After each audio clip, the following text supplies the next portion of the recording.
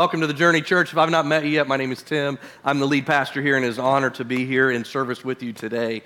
We have several things going on in addition to what you heard in the video announcement. So I just want to make sure that you're keyed into what we have going on. First of all, this week is our small group winter season launch. Are you excited for small groups to get going again? I hope that you are, all three of you. And so as you came in, you probably saw one of these sheets on your seat. If you didn't get one, we can get you one after the service. But this is listing all the different small group opportunities that are going to be happening in this upcoming semester. And so I want to encourage everybody that's a part of the Journey Church to sign up for one or more of these. Some of you have already signed up, so thank you. You can either fill this out and drop it in the offering bucket in the back of the room, or you can scan the QR code here on the bottom of the page, and it'll take you to the website where you can sign up, indicate your interest in one or more small groups. But church, hear me. This is the best way to get connected here at the Journey Church. Amen. Is through a small group. And so Sundays, I'll say it, Sundays are just not enough. And so we all need deep and profound connections. And so there's lots of good groups. There's a group for single moms. There's a group for young adult women. There's a group for young adult men. There's a group for women. There's groups for men. There's groups for students. There's groups for everybody. And if you do not see a group that fits your schedule or is of interest to you, you can still lead a group. So you just need to let us know that. You can find that on our website, just a form to fill out to let us know that you're interested in leading a group. And so get plugged in, get plugged in, get plugged in. The second thing that I want to mention to you, actually before I do that, why don't you turn to your neighbor and say, join a small group. Turn to your second choice and tell them they also need to join a small group. There it is. Look, small group connections happening right now. And then the second thing I want to mention is on your way in, I hope that you received a bingo card. Did anybody not receive one? Raise your hand. Raise your hand. We've got extras. We got two over here. Anybody else not receive one? We got some back over here. Got some in the back over here. Yes. Keep your hand up. Keep your hand up. Jess Marie's making her way through. She's got you. Keep your hand up. Want to make sure that everybody has one of these. Yeah. Here in the front row, we got a few more. Anybody else not get a bingo card? And does everybody have a pen or something to mark the bingo card with? Hopefully there's something in the seat back pocket in front of you, or you have one with you. If not, we can get you one of those as well. Anybody still not have one? Excellent. Well, we are in this series called Something Different, and one of the biggest things that makes our church something different is we love to have fun. Don't you love to have fun at church? In other words, we believe that church is not something to be endured, it's something to be enjoyed. And so we want to have a good time at church, and the teacher in me would love for everybody to walk away here having taken notes and learned something. And so this is a way for you to take notes today. And so as we move through the rest of our service, actually some of you may have already marked some of the spaces. Hint, hint. Some of you may have marked some of the spaces already. And so as we move through the rest of the service, this is what I want you to be focused on in addition to the words coming out of my mouth. And when you have a bingo, whenever it is, no matter if I'm mid-sentence or not, I want to hear you yell out, bingo. And we'll start the service once Noel makes his way back to his seat.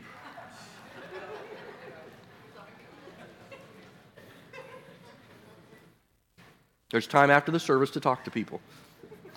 So does everybody have one? Everybody good? Any questions? No, there are no prizes other than bragging rights. But man, if you're the first one to get bingo, we're going to give it up for you, all right? All right. I'm sad that I can't play along. So, all right. Well, we are in week 3 of this series, like I said, called Something Different. And today we're going to kind of pick up where we left off last week. Now, if you missed last week, if you've missed any of the messages, can I just encourage you to go back and watch the messages? You can find those on our YouTube channel, through our website. Please, please, please. This is such a vital sermon series to who we are as a church. Our DNA, our culture, what we believe, our mission is woven deeply throughout this series. So please, please, please, please go back and watch those if you've missed any of them. And speaking of small groups, Every single week of this series, and really the last couple of series, we've been creating small group discussion questions based on the series. And so you can go, if you're home around the dinner table, or you're just by yourself doing devotions, or you're in a small group, you can go and download those and go through each of those questions. There's usually about 5 or 6 or so, and it's very easy to work through. And so go through and find those and use them because we're creating them for that purpose. And I really want you to wrestle with this series a bit. You know, I've been very upfront. This is a very teachy series, number one. And so not a lot of hooping and hollering, not a lot of, leaving out of here feeling super encouraged. But I think all of us have felt challenged at different points, me included. It's a very teachy series, but I want us to wrestle with it because what we're really doing here is we're walking back through the history of the church, and we're saying, man, what made the arrival of Jesus something different? And then how can we follow along with that? And so those small group questions are going to take what we talk about on a Sunday a little bit deeper. And so can I just say, too, I love seeing the youth all sitting together today. Isn't that awesome? Look at all these. Yeah, you can give it up for the teenagers. They'll be embarrassed by it, but it's okay. I love it. I love it. I love it. So we've considered together over the last few weeks, and we've seen some compelling videos, as Pastor Noel mentioned, of some testimonies about how you all think that the Journey Church is different. And so today we do have another one, so let's take a look at this week's testimonial video.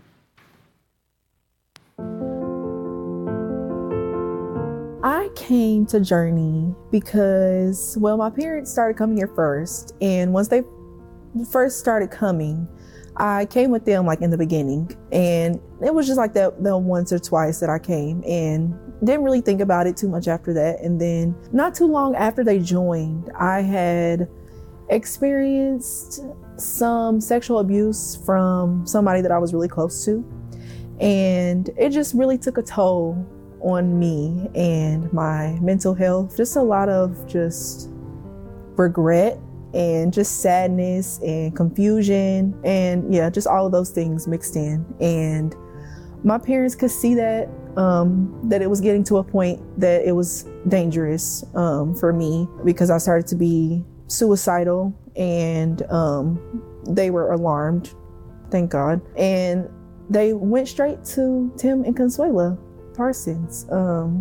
And I don't know that they told them any of the details or anything like that, but my parents let me know that like Tim and Consuela would like to talk with you. We're going to take you up there so you can meet with them. Like, okay, this is weird, whatever.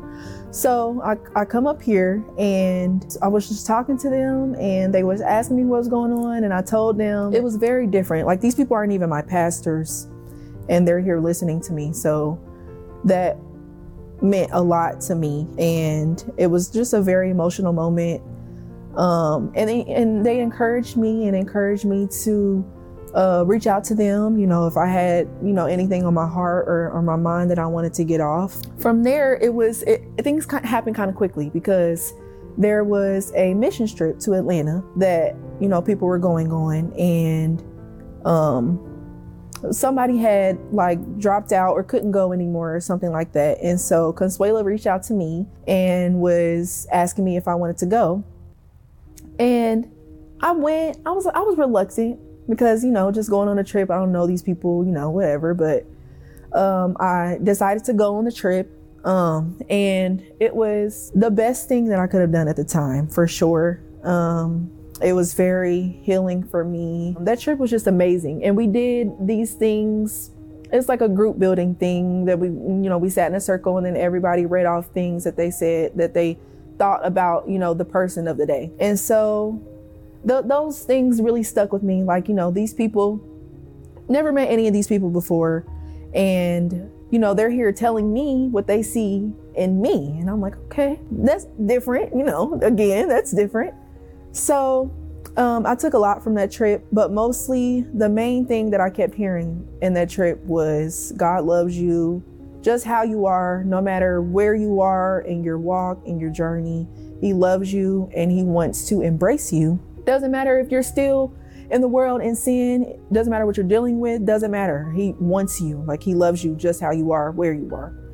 And that stuck with me. And then from the missions trip, it was like after that, I just felt like I was like a member of Journey. Like, I'm in the church now, so I'm here. Just coming from a place of, where churches, they look down on you for the things that you've been through, and they judge you, and just, I don't know, I've never felt, especially, my first time coming, I've never felt, just hugs and smiles and just genuine, just very genuine. Everyone was very genuine. And that's mostly the reason that I stayed, was because of the people at Journey, but also my pastors, and just how in touch they are. And not only do they remind you that they're here and that you can reach out to them, but they show you how just available they are, and how diligent and genuine and loving and just caring. Now, like, my son is here, he loves it, and he was struggling at first, but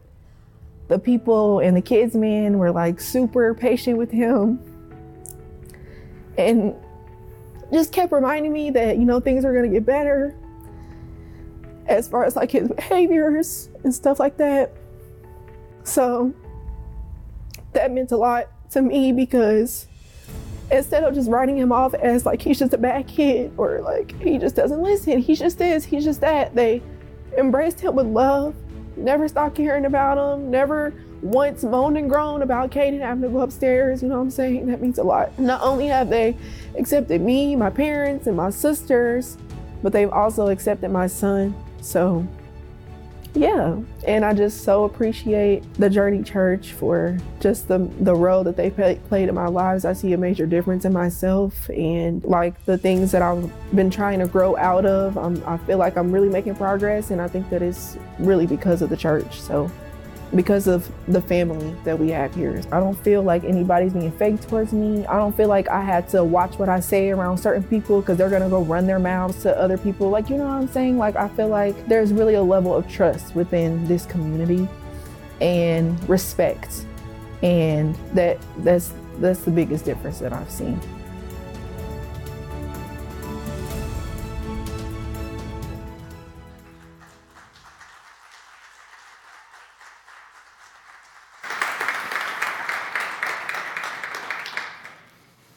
Thank you for sharing that, Taylor. That's powerful, isn't it? Powerful, powerful. And each week I may have said this, but I'm going to say it again, that her story is like many of your stories. May not have exactly the same words or the same history, but I think many of us have a story of where not only have we recognized there's something different about the Journey Church, but that different thing is life-changing. And so thank you for all of you who have volunteered to share your story very publicly with all of us. Well, taking a hard left turn, I want to mention that last week we talked about circumcision. Does anybody remember that? Mercy.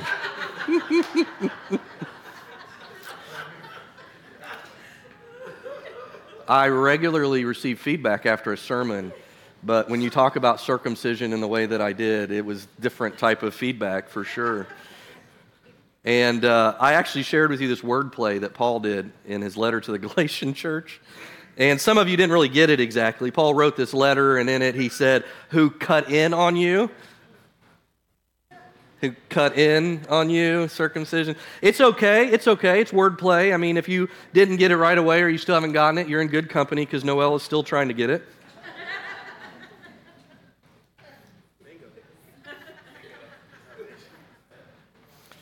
And the truth is, I'm not sure Noelle will ever get it. Is that a real bingo? You got to say it louder. Bingo. Bingo. Let's give it up for Aiden. Stand up. Just because. Yeah, give it up. Come on. Dang, that was fast. So fast. All right. See, you got to say it louder or else I'm just going to keep rolling. So you got to interrupt me a little bit. Now, here's something that we can all agree with, that we all know. Religion is a powerful, powerful thing. Religion is a powerful thing. And because religion is so powerful, religion can actually become dangerous, can it? I mean, oftentimes, as you probably know, religion ends up in the hands of a small group of people, generally men, as I've stated, And one of the reasons why it's so powerful and dangerous is because religion is often fueled by superstition and fear. But perhaps the thing that makes religion so powerful is that it's rooted, it's anchored in our feelings, our experiences, our preferences, and our biases. And so often, those things drive our behavior. Our feelings, our experiences, our preferences, our biases. They can be connected to truth, but they can also be connected to error. And as I said last week, our feelings, experiences, preferences, and biases determine religious realities, whether or not they reflect reality or not. And that's what we're wrestling with, isn't it? All of us who experience this, there are things that, for example, we used to feel religiously guilty about. But maybe we've grown and matured or changed or understood things differently, perhaps.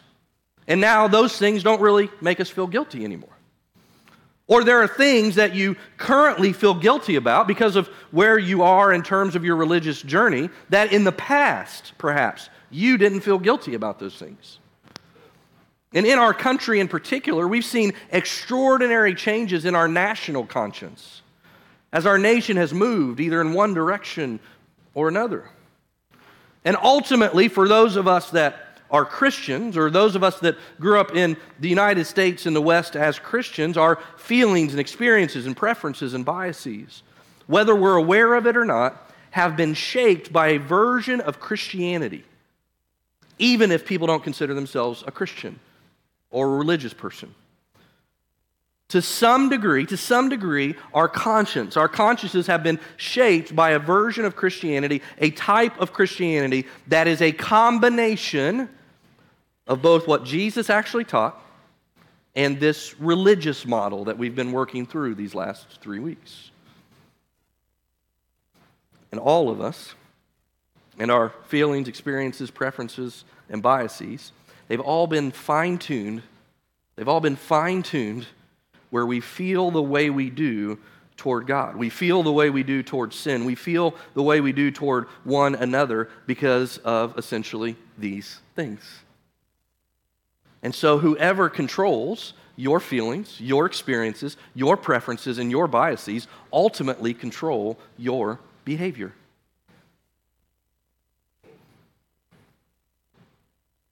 So what we're trying to do in this series is we're trying to kind of tease out and to separate the movement that Jesus began and what we've been referring to as the religious model. Now, the religious model is essentially a template for all religion. It goes back all the way, further than the Egyptians, the Assyrians, the Babylonians, the Persians, certainly the Jews. As I said, and even into mud hut religions or mud hut regions of the world. This model, this religious model can be found. And so this religious model follows these 4 components. In the religious model, there are always holy places. There are always holy texts. There are always holy men that control the holy text and interpret the holy text. And then there are always heartfelt followers that are following the teachings of these holy men. There's always this group of people that are dependent upon the words and the teachings of a certain group of men in order to understand where they stand with God. And these holy men, literally stand at the gates of heaven and hell to determine who goes where. And you see our consciences, our feelings, our emotions, our preferences, our biases, they've all been fine-tuned to that kind of teaching.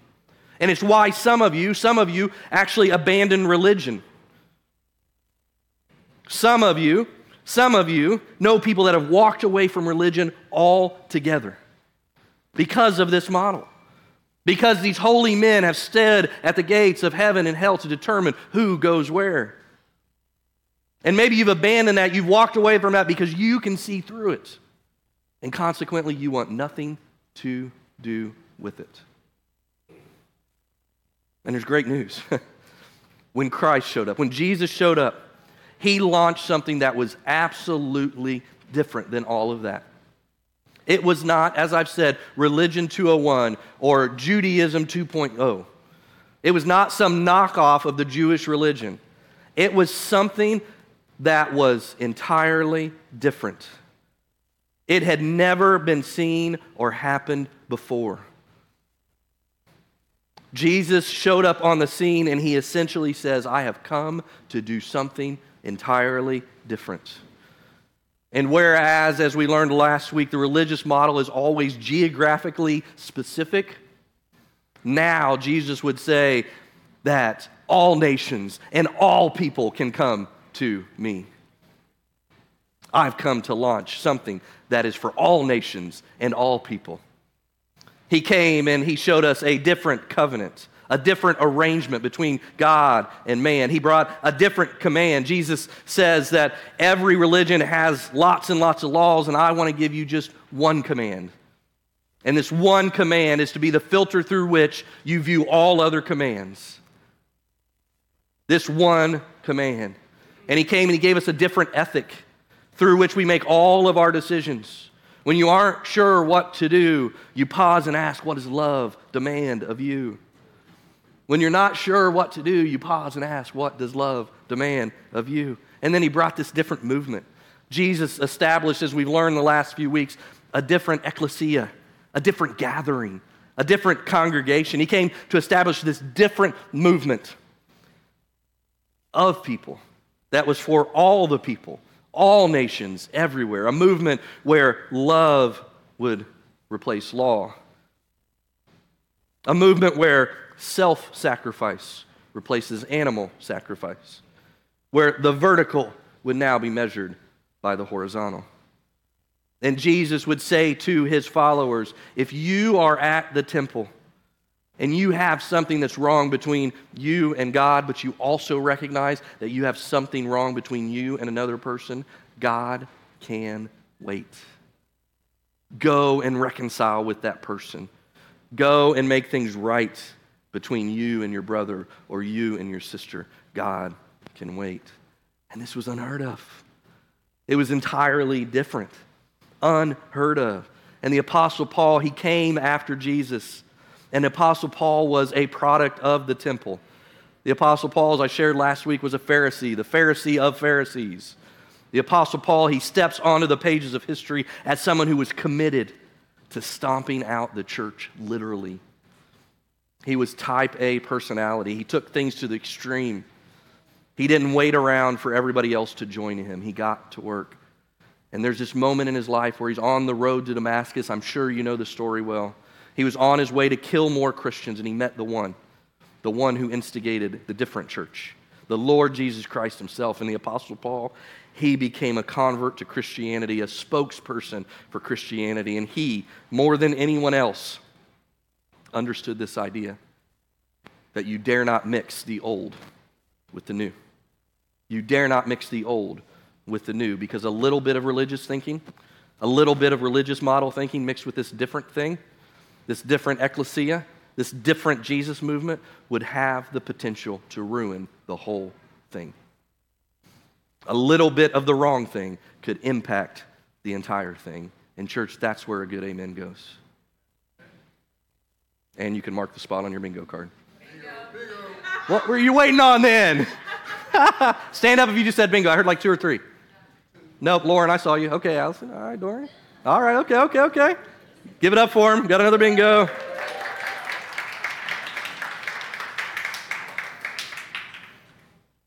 Now, once you get a bingo, you can't tune out of the rest of the message, by the way. So Paul, he says a little bit of the wrong thing can impact the entire thing. And in his letter to the church in Galatia, this Roman area, he wrote a verse that we camped out on a bit last week, and it was unthinkable. It was unthinkable that he would even say these things. The implications were just unimaginable. And he said the only thing that counts is faith expressing itself through love. The only thing that counts. This was a different thing. This was entirely different. His followers were probably like, you mean it's 1 out of 10 things? No, it's the one thing. It's the only thing. The one thing that counts. But he didn't stop there. The Apostle Paul, he said something that if you grew up in church, you've probably heard a dozen times. It was in his letter to the Corinthian church. Now, in the Corinthian church, they were both Jew and Gentile. And the Jewish believers in Corinth would, from time to time, make a pilgrimage to Jerusalem to go up on the Temple Mount in order to worship there on the mountain of God. And the pagan Gentiles who were becoming Christians, they would simply go down the street to their temples to worship their gods as they try to figure out how to transition from paganism to Christianity. And to that group, both the Jewish people who would pilgrims to Jerusalem and the Gentile believers who would go to their temples with their pagan gods, he would say to them in 1 Corinthians, he would say, "Do you not know that your bodies are the temple? Do you not know that your bodies are the temple?" And they would say, wait, no. A temple is a place I go. Paul said, no, that's the old way of thinking. That's the old version. That's the religious model. Jesus has done something entirely different. You are as holy as any piece of dirt you've ever placed your foot on. You will never go anywhere more holy than you are, or the person to your left or your right is. You are a portable temple. How can I be a portable temple? He said, do you not know that your bodies are the temple? To which the Jews would say, wait a minute. No, the Spirit of God indwells the Holy of Holies. The Spirit of God dwells in there. And Paul would say, that's the old way. That's the old way. A different covenant has come. The Holy of Holies is of no significance anymore. It played its role. It's that cocoon that has now birthed a different movement. It got us to where we are. But the Holy of Holies is no longer relevant because you are the Holy of Holies, where His Spirit dwells. You're a portable temple. Did I hear it? There it is. Stand up, Adrian. Yeah, give it up. All right, okay. I like it. This is the perfect message and activity for those who are like distracted easily. It's like, rabbit. You are the Holy of Holies. You are the portable temple where the Holy Spirit dwells. And the Christian to your left, and the Christian to your right, and the slave to your left, and the slave owner on your right, the man in front of you, and the woman behind you, the child that's running in your direction, they too are the Holy of Holies. Where'd I hear it? All right, stand up, give it up, yeah. This is awesome. But that was mind-blowing. You can probably imagine it, can't you? Mind-boggling, completely different. Nothing about the old, moving into the new. And what's so fascinating is that the church actually got off to a good start. The church got off to a really good start. And you know, it's fun to read this ancient literature that really writes about what the pagans said about the Christians. Those who were outside of the movement, what they wrote about the church. And there's so much literature to find. But they watched the Christians and they just couldn't understand them. Because the Christians would literally go out into the streets and they would take in children that had been abandoned. Because in Roman culture, if a child wasn't healthy, if a child was a girl, these children were abandoned all the time. And these Christians would go out into the streets and they would bring the children in. And the Christians would not only take care of their own poor, they would take care of poor Gentiles and pagans as well. And the pagan and Roman and Greek culture, they just couldn't contain the thought. They couldn't imagine that these people would actually one another. That they would love one another. That they would care for one another. They would serve one another. That they would even forgive one another. But the thing that really got the world's attention, was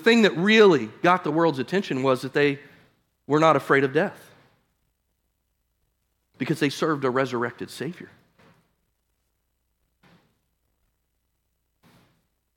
And again, the Christian community began to get traction. They had no Bible. The Gentile Christians didn't even have the Old Testament. All they had were stories about Jesus. And yet they got traction And then about 25 years after the resurrection of Jesus, these letters from the Apostle Paul, they began to circulate around the churches. But they only had copies. They only had this one or that one. There was really no literature. There was no canon as we have it today. There was just extraordinary faith that was fueled by love for one another, even if they forgot everything else. You are a portable temple, gathered with other portable temples. And the person next to you is ahead of you. And the church gained traction. And then something extraordinary happened. In AD 70, the Jewish temple was destroyed. The Jewish temple was destroyed. And ancient Judaism came to an end.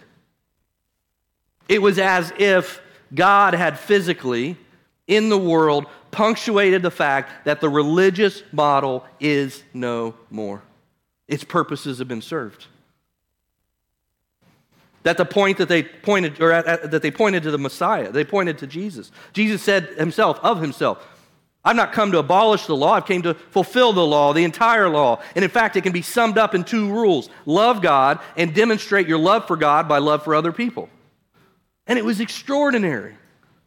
And people who had nothing in common found that in Christ, they had everything in common. And then something else extraordinary happened. On October 28th in 312, Emperor Constantine, he was on his way to do battle with his co-emperor. There it is. Yeah. Give it up. Come on. You guys are slacking.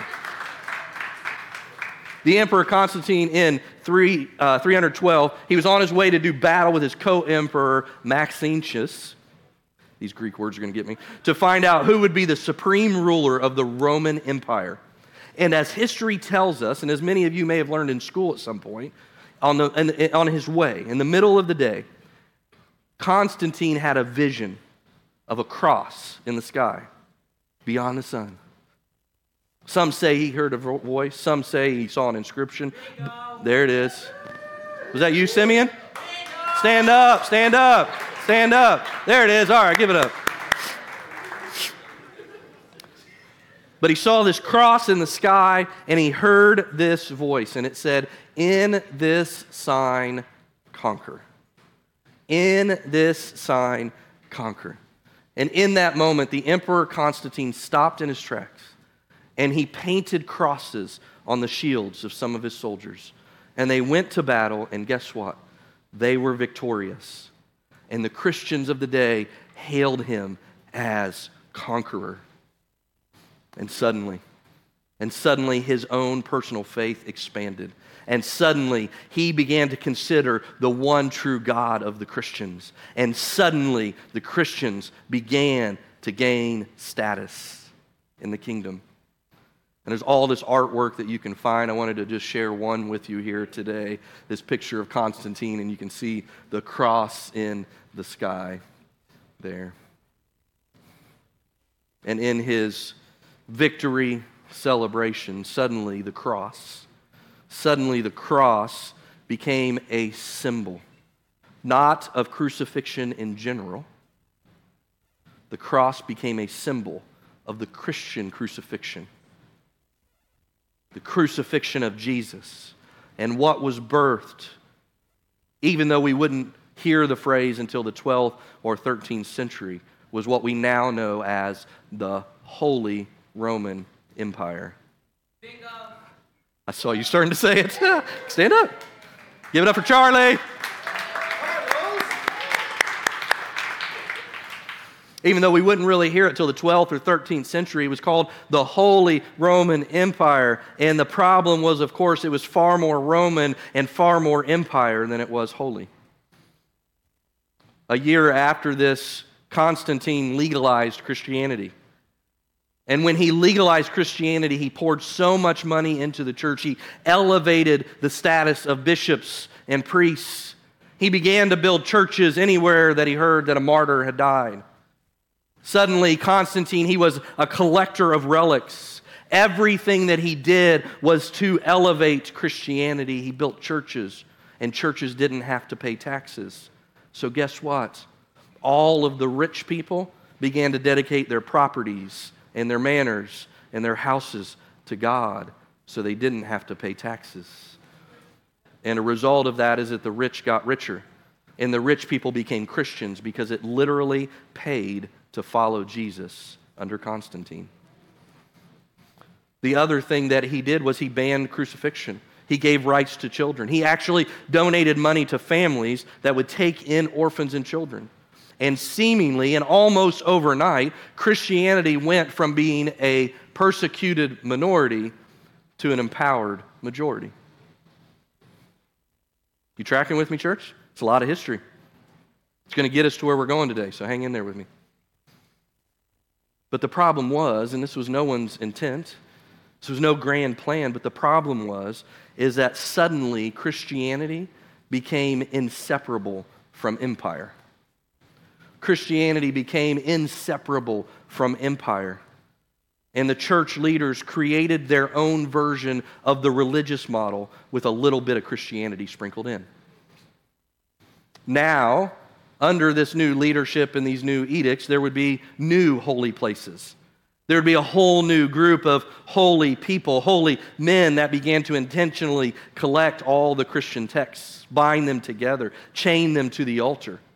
And now they would determine what was taught, what wasn't taught, and how the text should be interpreted.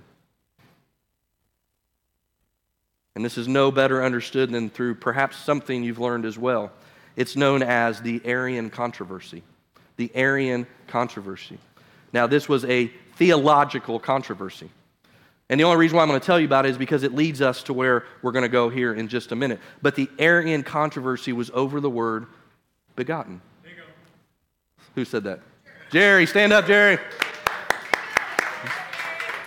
There it is. Oh, Sherry got it too. Sherry and Jerry, perfect. Couldn't have been better played. Oh, stand up, Miles. Yeah, give it up. All right, okay, all right.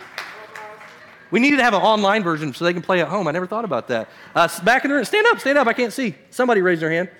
You're embarrassed. Give it up anyway. All right, okay, all right. It was over the word begotten. Now, I'm sure that's a question that many of you wrestle with just about every day. Did Jesus come, this was the question, did Jesus become God after he was born, or was he born God? This was the Arian controversy. Isn't this something you think about every day? But it was a really big deal in the 4th century.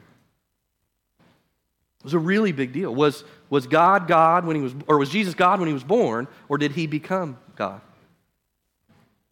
And there's this church leader from Alexandria named Arius. And he actually believed that Jesus' divinity was conferred on him as an adult as some sort of reward for his faithfulness to God. Most of the church leaders, especially a guy named Athanasius, who led the charge against Arius, believed that no, Jesus was born divine.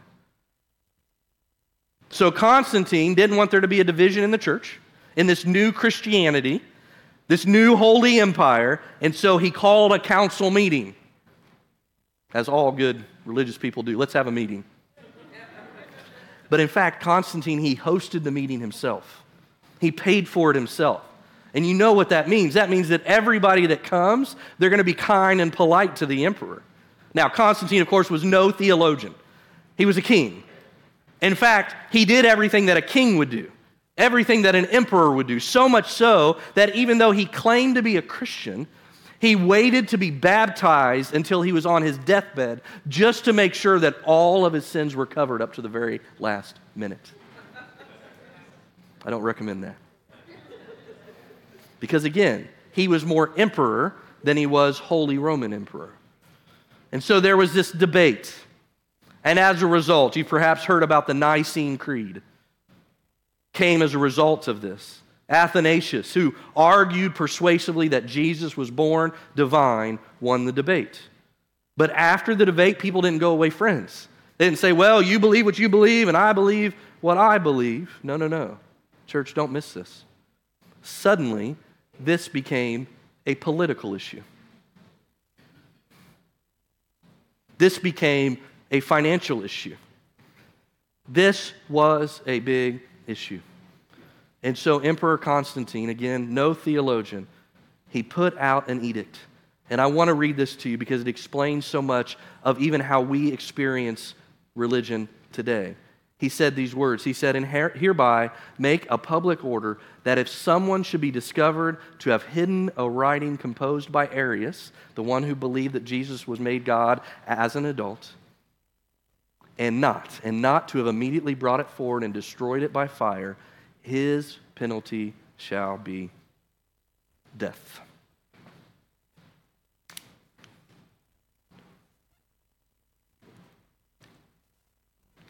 His penalty shall be death. And now, there it is. I was waiting. Is that you, Antoinette? There it is. Give it up for Antoinette.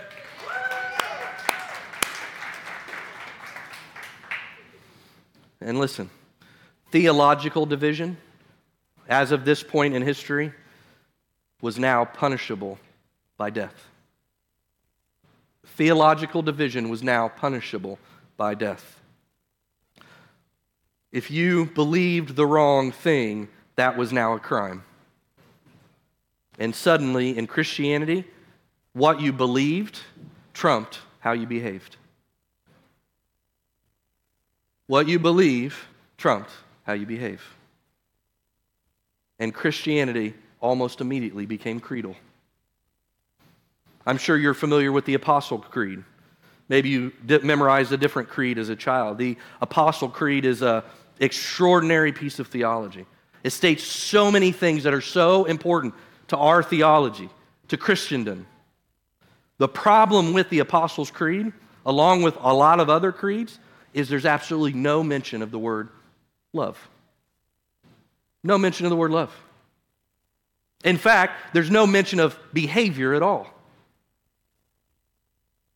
You could subscribe to the creed, and basically, you can do anything you want. And there was a reason why the creeds were that way. It's because the creeds were generally signed off on by the emperor. And emperors had bad behaviors. And so the church leaders who were being funded by the emperors had to be careful what they put in these Christian creeds. Are you all tracking with me? Maybe you know all of this. But I hope for a few of you, maybe this is eye-opening. And consequently, during this period in history, in fact, during all of history, no one was ever arrested, persecuted, executed because they loved too much. It was all about what they didn't believe. And now you have Christians arresting Christians for believing the wrong thing. And suddenly you have the church version, the Christian version of that religious model. And as I said earlier, these holy men, these new holy men became the gatekeepers of heaven and hell. And this brand new version of these holy men now, they withheld communion. They withheld baptism. They threatened to excommunicate people.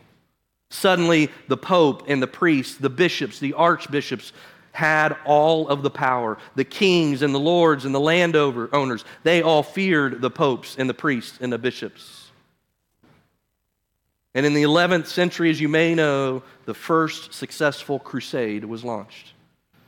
And Pope Urban II launched this crusade, get this, with this promise that everybody who fought in the crusade, their sins would be forgiven.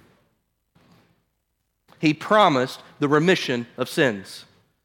And so all these landowners and these knights who had lots and lots of sins to be forgiven charged off to fight in the first crusade.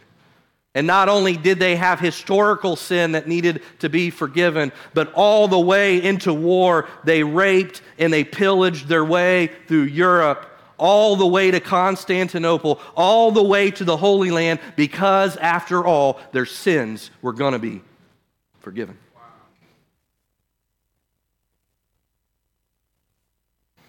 And then something else naturally happened.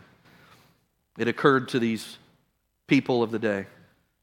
If we have permission to kill those who inhabit the sacred Holy Land in the city of Jerusalem, why not murder those who are actually responsible for death to our Lord? And Jewish men and women and families and children were murdered throughout Europe. The spear of anti-Semitism went to a level it had never been before in all the world. Their wealth was stolen. They were taken. And they believed they were doing it to the will of God because, after all, the Pope said it. The Pope said, God wills it, God wills it, God wills it. And God must have willed it, right? Because when they go to Jerusalem, they were successful and they retook the city. But 100 years later, God didn't will it. And Saladin took it back. And the Crusaders never controlled the city of Jerusalem in the same way as they did after that first crusade. And suddenly, this religious model was back. It was just the Christian version. Holy places with holy texts, holy men, and heartfelt followers. These holy men would interpret the text the way they thought it should be interpreted.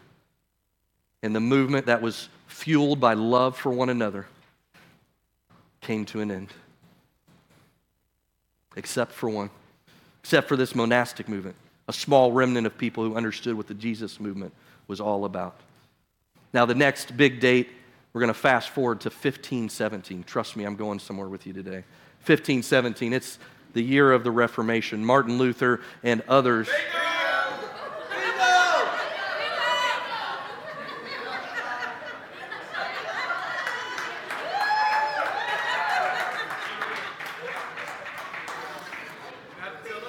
I think my heart stopped. Miles got it twice. Love it. Anybody else? 1517, the Reformation. Martin Luther, a name I'm sure is familiar to you and others, they weren't trying to abandon the church. They just wanted to reform the church. That's why it's called the Reformation. But those inside the church thought they were protesting. It's where we get the word Protestant from. And so Martin Luther, he condemned the selling of indulgences. Martin Luther, he was a Greek scholar. He understood that none of what the church stands for can be found anywhere in the Gospels. Certainly their version of salvation can't be found in the Gospels. Certainly the idea that a pope or an archbishop or a bishop can control who goes into purgatory, how long they stay there, none of that can be found in the Gospels. And so they began to reform the church. And consequently, as you're probably well aware, Martin Luther was excommunicated. Martin Luther was excommunicated. But he didn't care because he didn't believe the church had that power. He didn't believe the Pope had the power to excommunicate anyone. And so within the context of this Reformation, there were several solas. Now we're getting into Latin. Solas that came to light. The most popular one was sola fide. Sola fide, which simply means, as you may know, faith alone. By faith alone. This became the hallmark of Protestantism. That we believe that salvation is not by works, but by faith alone. And so Martin Luther and others began to teach that idea. The printing press had been created, and suddenly the scriptures were being translated into English, for which I mentioned him in week 1. William Tyndale, he lost his life for making this text available to people in his nation, his part of the world, simply for printing the Bible. You got... Trish has a bingo. Give it up for Trish. Just, yeah. Shh. Trish. People in his nation, he was printing it, just for printing the Bible. And the same with Martin Luther as he began to translate the Bible into German. He was hunted down like a criminal for making this text that we all take for granted available. And the other sola that the Reformation gave us is sola scriptura. Stand up. I'm just hearing voices. Stand up. Stand up. Okay, baby got it. All right, good. Yay. All right, good. Now, were you guys cheating off each other or just kidding? I know some of you are going to have the whole thing marked off, aren't you? But the Reformers believed, like many of us believe, that Scripture, not the church, was the ultimate authority for mankind. And this is why they were so adamant on making copies of Scripture and getting them into the hands of people. And of course, that was a threat to the church, an enormous threat. Because suddenly, if everyone had the Scripture and no one took these church traditions seriously, these holy men would lose their power.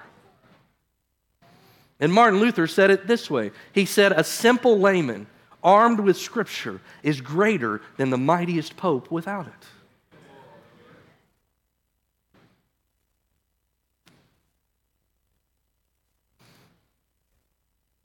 And without meaning to, and without understanding where this would go, suddenly in the hands of the reformers, suddenly in the hands of the Protestant church leaders, the Scriptures became the very thing that papal authority was before. Scriptures actually became weaponized.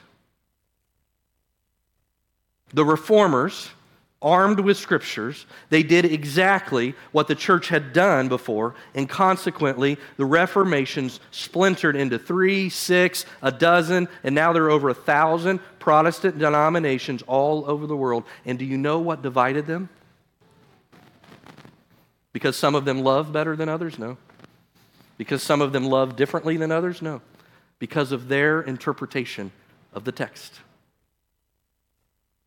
Because you now had more holy places than ever before, more holy men than ever before, with that holy text telling everybody how to live their lives and specifically grant them entrance into heaven and what would keep them out of hell.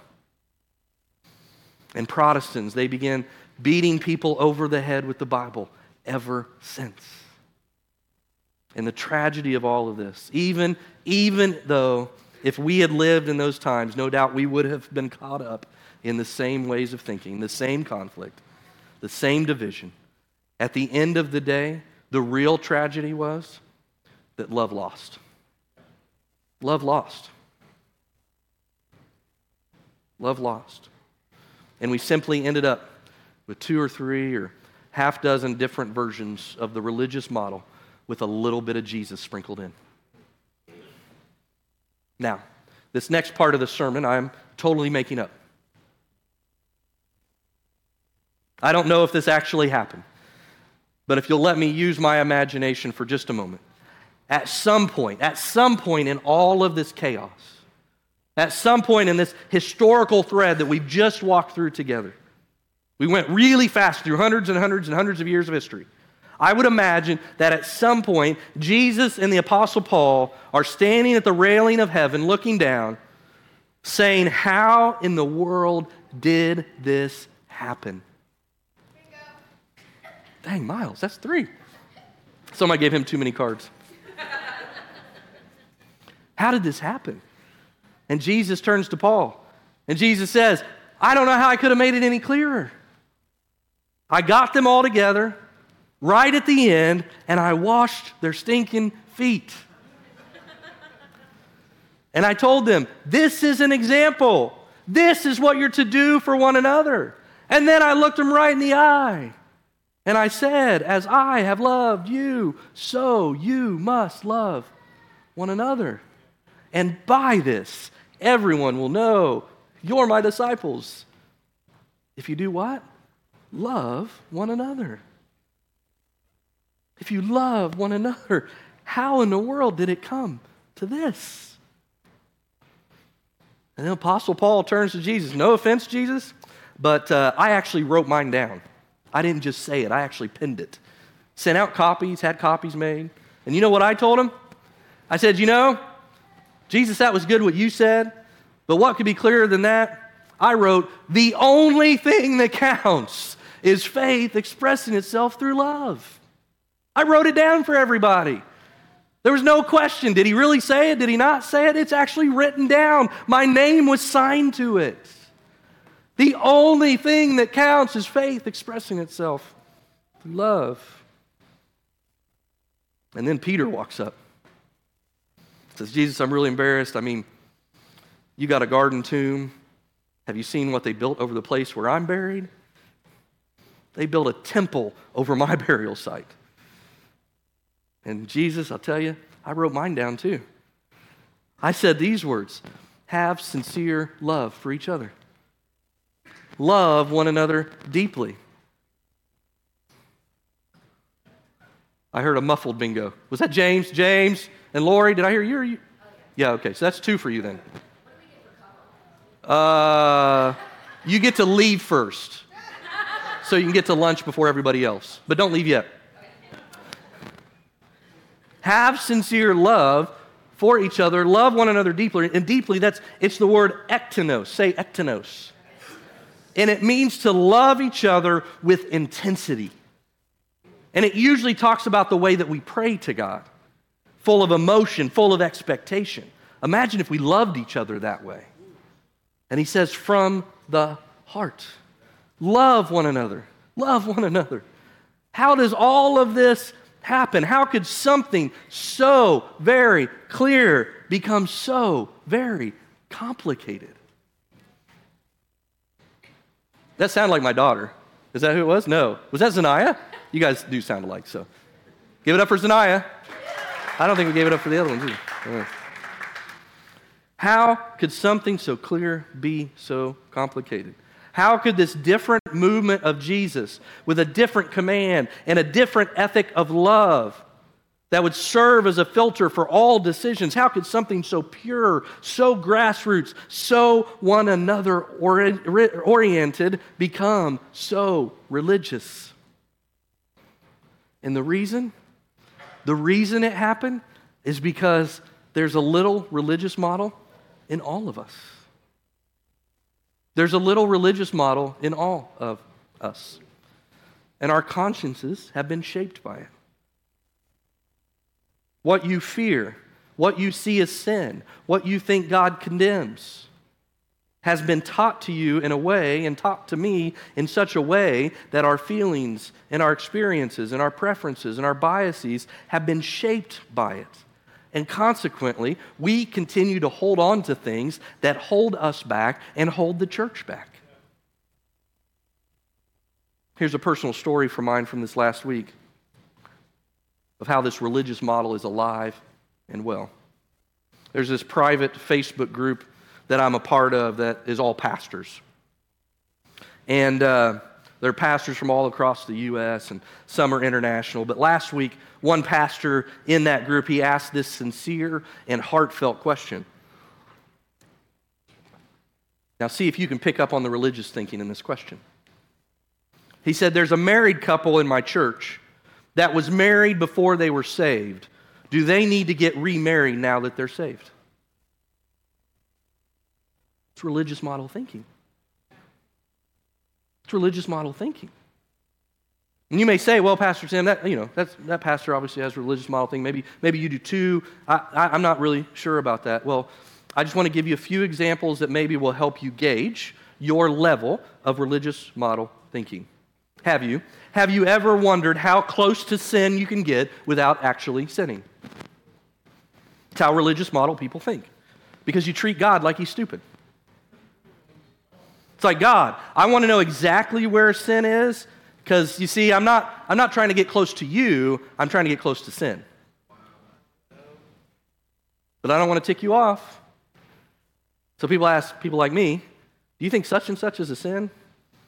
I really hardly ever answer that question because it's a bad question. Do you think such and such is a sin? Basically, they're asking the question, I like to do such and such, but I don't want to sin.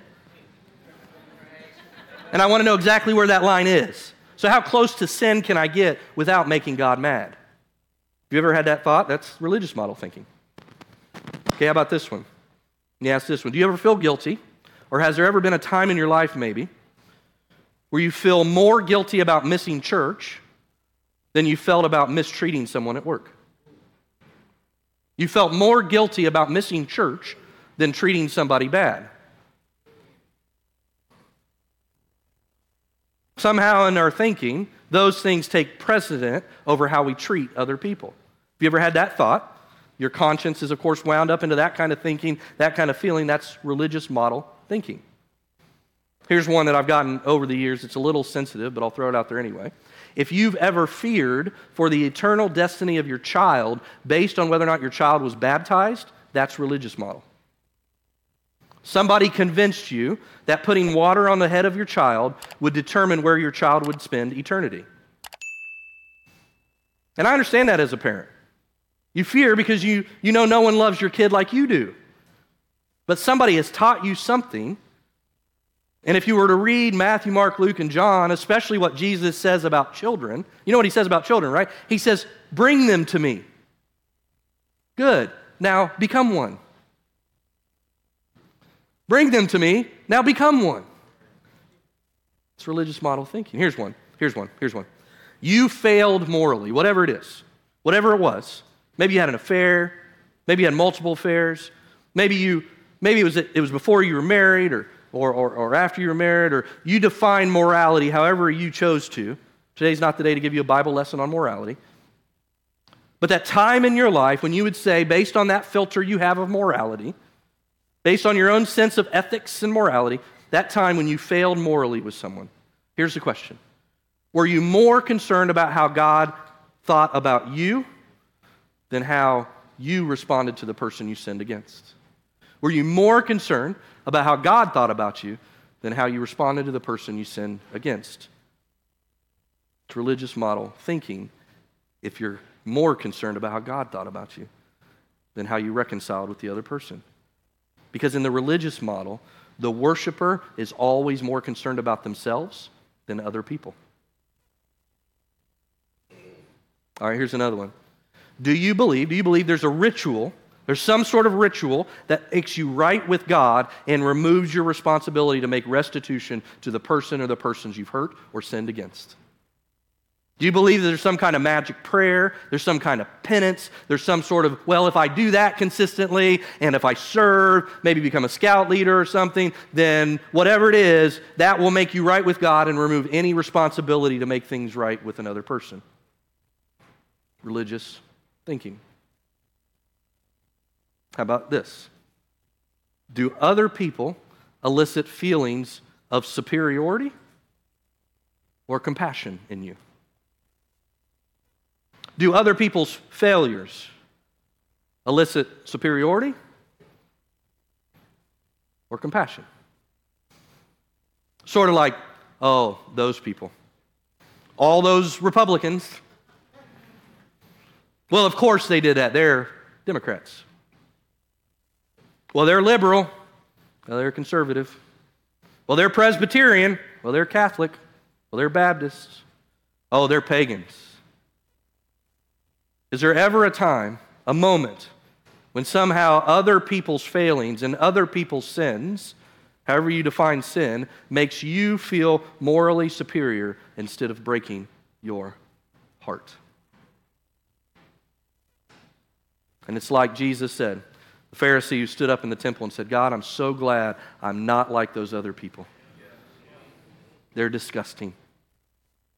They're disgusting to you, God, and they're disgusting to me.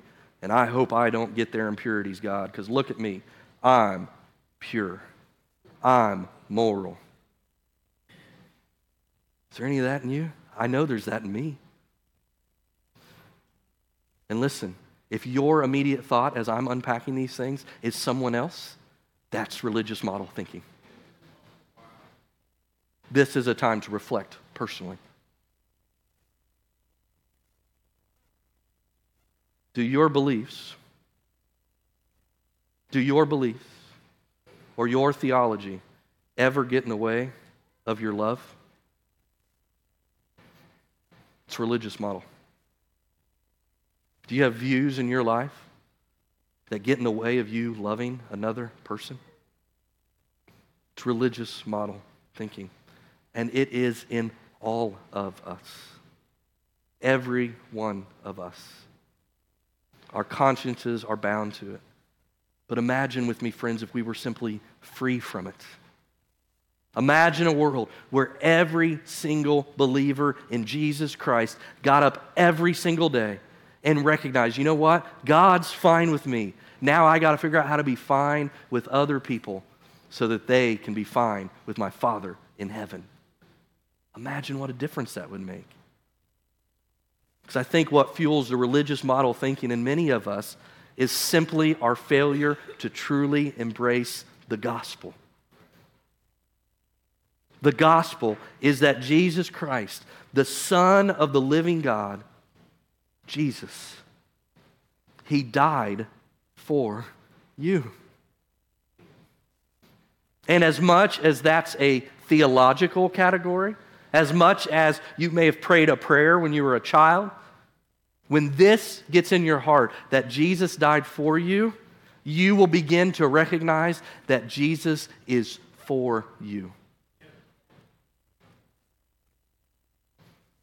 And once we understand that Jesus and his Father are unequivocally for us, that there is no measure, that there is no sin that puts you outside of his love, that the grace of God has no measure and has no limits. Once we settle into that and that gets into our heart, that becomes the context through which we understand all of the rest of Scripture.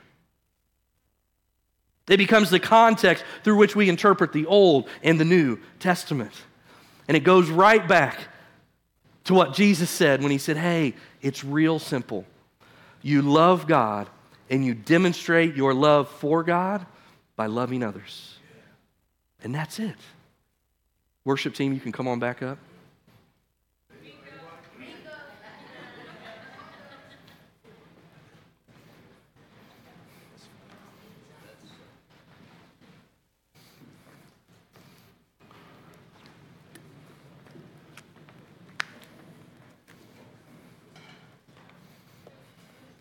So when you aren't sure what to do, pause and ask, what does love demand of you? When you aren't sure what to do, simply pause and ask, what does love demand of you? Because Jesus said it. And the Apostle Paul said it. Peter said it. It's woven throughout all Scripture. The entire law hangs on loving God and loving your neighbor as yourself. And friends, I believe that that's what makes our church different. Because we embrace that. We wrestle with that. We have room to grow. But we want it and we desire it. And so what if that characterized the church? What if that characterized you and it characterized me? What if God's love for us and for those around us informed our consciences and shaped our behaviors?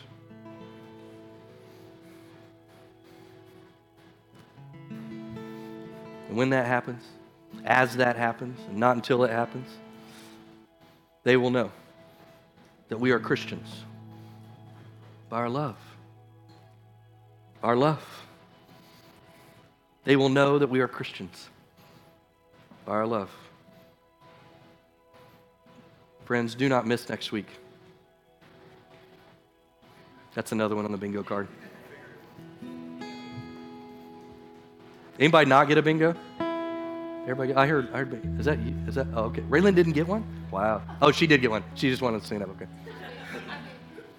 You didn't get one? Aw. Which one didn't I say? She didn't scan the QR code. Well, listen, don't miss church next week. Ladies, don't miss next week. If you're married, have your husbands on the front row. If you have a boyfriend, have them on the second row. Listen, I know it's a lot of teaching, very heavy, but I hope you can see throughout history how what we believe has been shaped by those things. And just a little bit of the wrong thing, man, it can ruin the whole thing. And our mission, our goal, the reason why we're doing this series is to strip off the religious thinking in all of us so that we can once again engage in this thing that was completely different. A totally different way of approaching life within the context of a different covenant that says your sin is paid for. Now live a life that reflects the forgiveness of God as you mirror that in your forgiveness and love of the people around you. Church, don't miss next week. Stand to your feet and let's worship God one more time.